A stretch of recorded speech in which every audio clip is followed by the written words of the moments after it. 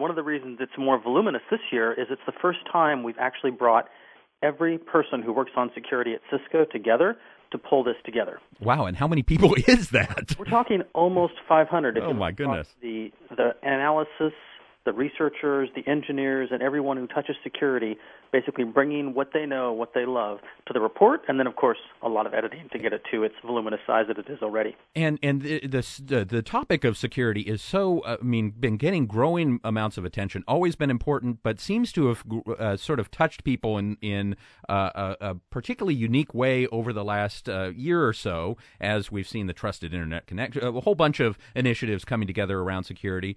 But also all of a sudden this Web 2.0 thing is developed for a lot of agencies, and it's creating a whole new sort of security issues that people didn't really think about before. It is, absolutely, and that's one of the things that I find myself speaking about more and more. Is Web 2.0 good or bad for the federal government? And, of course, the answer is yes. But more fundamentally, you've got to bring federal government and IT into the 21st century.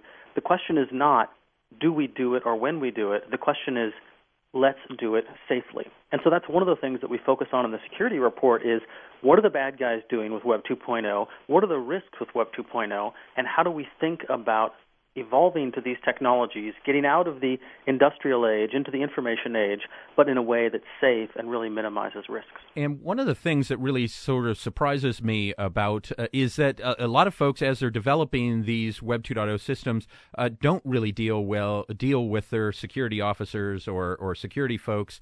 And I think that's largely because the security folks traditionally have been the no people. They're the people who say, no, you can't do that because it's not secure. So there are challenges on both sides of this. Absolutely, and I think the model that you're talking about, we've seen all the time. A new project, people try to get it below the radar and get enough critical mass and adoption and momentum so that by the time the security guys find out about it, they can't kill it, which is, of course, another great example of doing things the old way. We go through some analysis, some studies that really show a recommendation for IT professionals, security professionals, to take a completely different model, which is much more of a partnering model, to try to be the just say yes people. How do you get to say yes? How do you judge the risks as opposed to just say no? And I think any organization that does that, especially embracing Web 2.0 technologies, is going to be more productive, more efficient, is going to attract better and more talented people who can work freely. But again, if you partner in the beginning, you'll be much more likely to build the security in than have to run around and plug the holes either after it's implemented or, God forbid, after you wind up on the front page of some news periodical. Yeah, absolutely. Or a bad radio station like here or something like that. There, outside of Web 2.0, and I was reading the report last night as I was sitting in bed, because that's what I do. This stuff, there's a lot, I don't want to say scary stuff, but in essence, there's some scary things going on out there, aren't there? There are, and we really like to focus on those from the standpoint of what I call know thy enemy. Absolutely. Security professionals today, they have so much to do, they have so much going on, there's no way to drive risk to zero. And one of the best techniques I know is to take a look at the enemy, the criminal, the foreign agency that may be doing something that we would rather they didn't do. And take a look and understand, what are they doing, why are they doing it, not just today, but to extrapolate a line. What does that mean they might be doing tomorrow and the day after tomorrow and next year?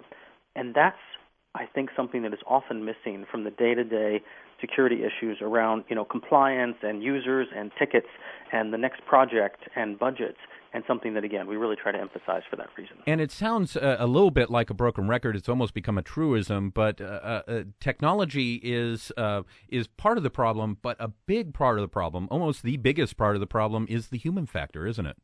It is. We find that in studies that we've done, a large amount, in some cases 2/3 of employees, are actually doing unsafe things and admitting that in a survey. They're writing down their passwords on Post-its. They're taking work home that they shouldn't be taking home. They're using a personal laptop for all sorts of government business, emailing things back and forth on public webmail. And 9 times out of 10, they're doing it to get the job done. They've got to leave the office and pick up their kids. They didn't finish their work. They want to finish it, and they're working on the weekends to do it.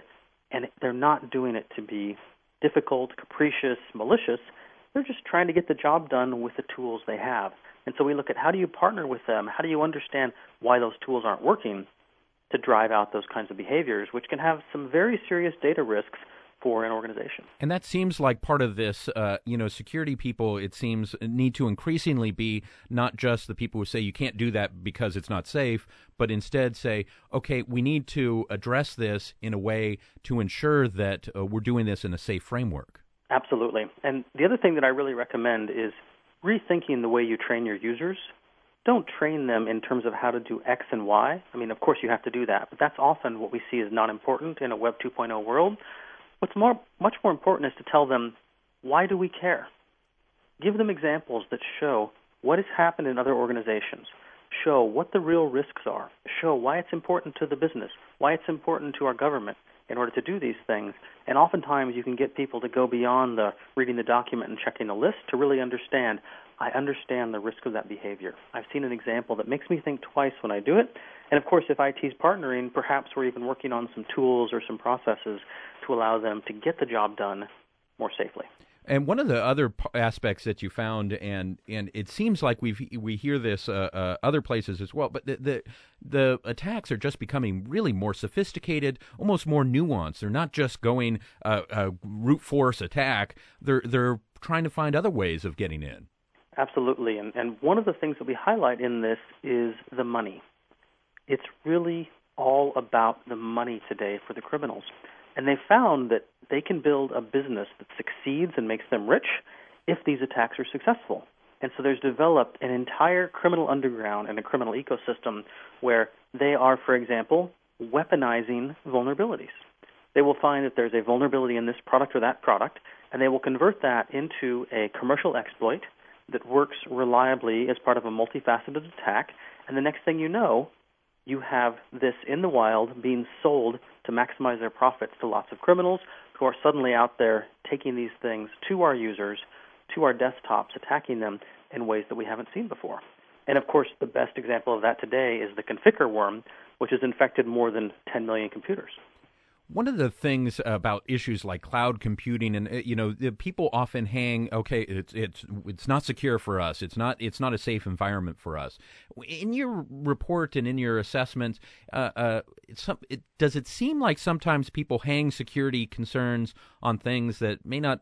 It's almost a perception rather than the actual reality. Absolutely. There's often a case where people see something new, they hear a risky story, and they say that's too unsafe for our environment, as opposed to taking much more of a productivity and risk approach, saying, let's understand the issues. If you're doing some non-critical function, it might be perfectly fine to do with no additional risk. And of course, if you have got state secrets, it's probably not the best place for those. But oftentimes we see kind of a knee-jerk, one-size-reaction-fits-all, and that's one of the places that we really advocate in the report, to take much more of a rational, risk-based approach and try to make sure that you don't get all those people with all these neat, new, nifty projects running away from security, instead running to security.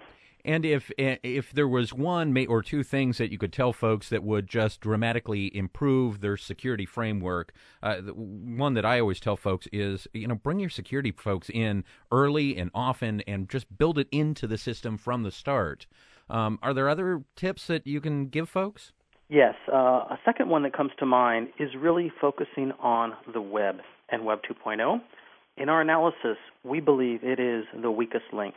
This is the place where the most attacks are coming, and our general infrastructure is the weakest in terms of protecting all those web browsers and all those web browser applications. So focusing on that is oftentimes very valuable. And probably another one that I would add, the third one, is the importance of monitoring. You can't drive risk to zero. Bad things are going to happen.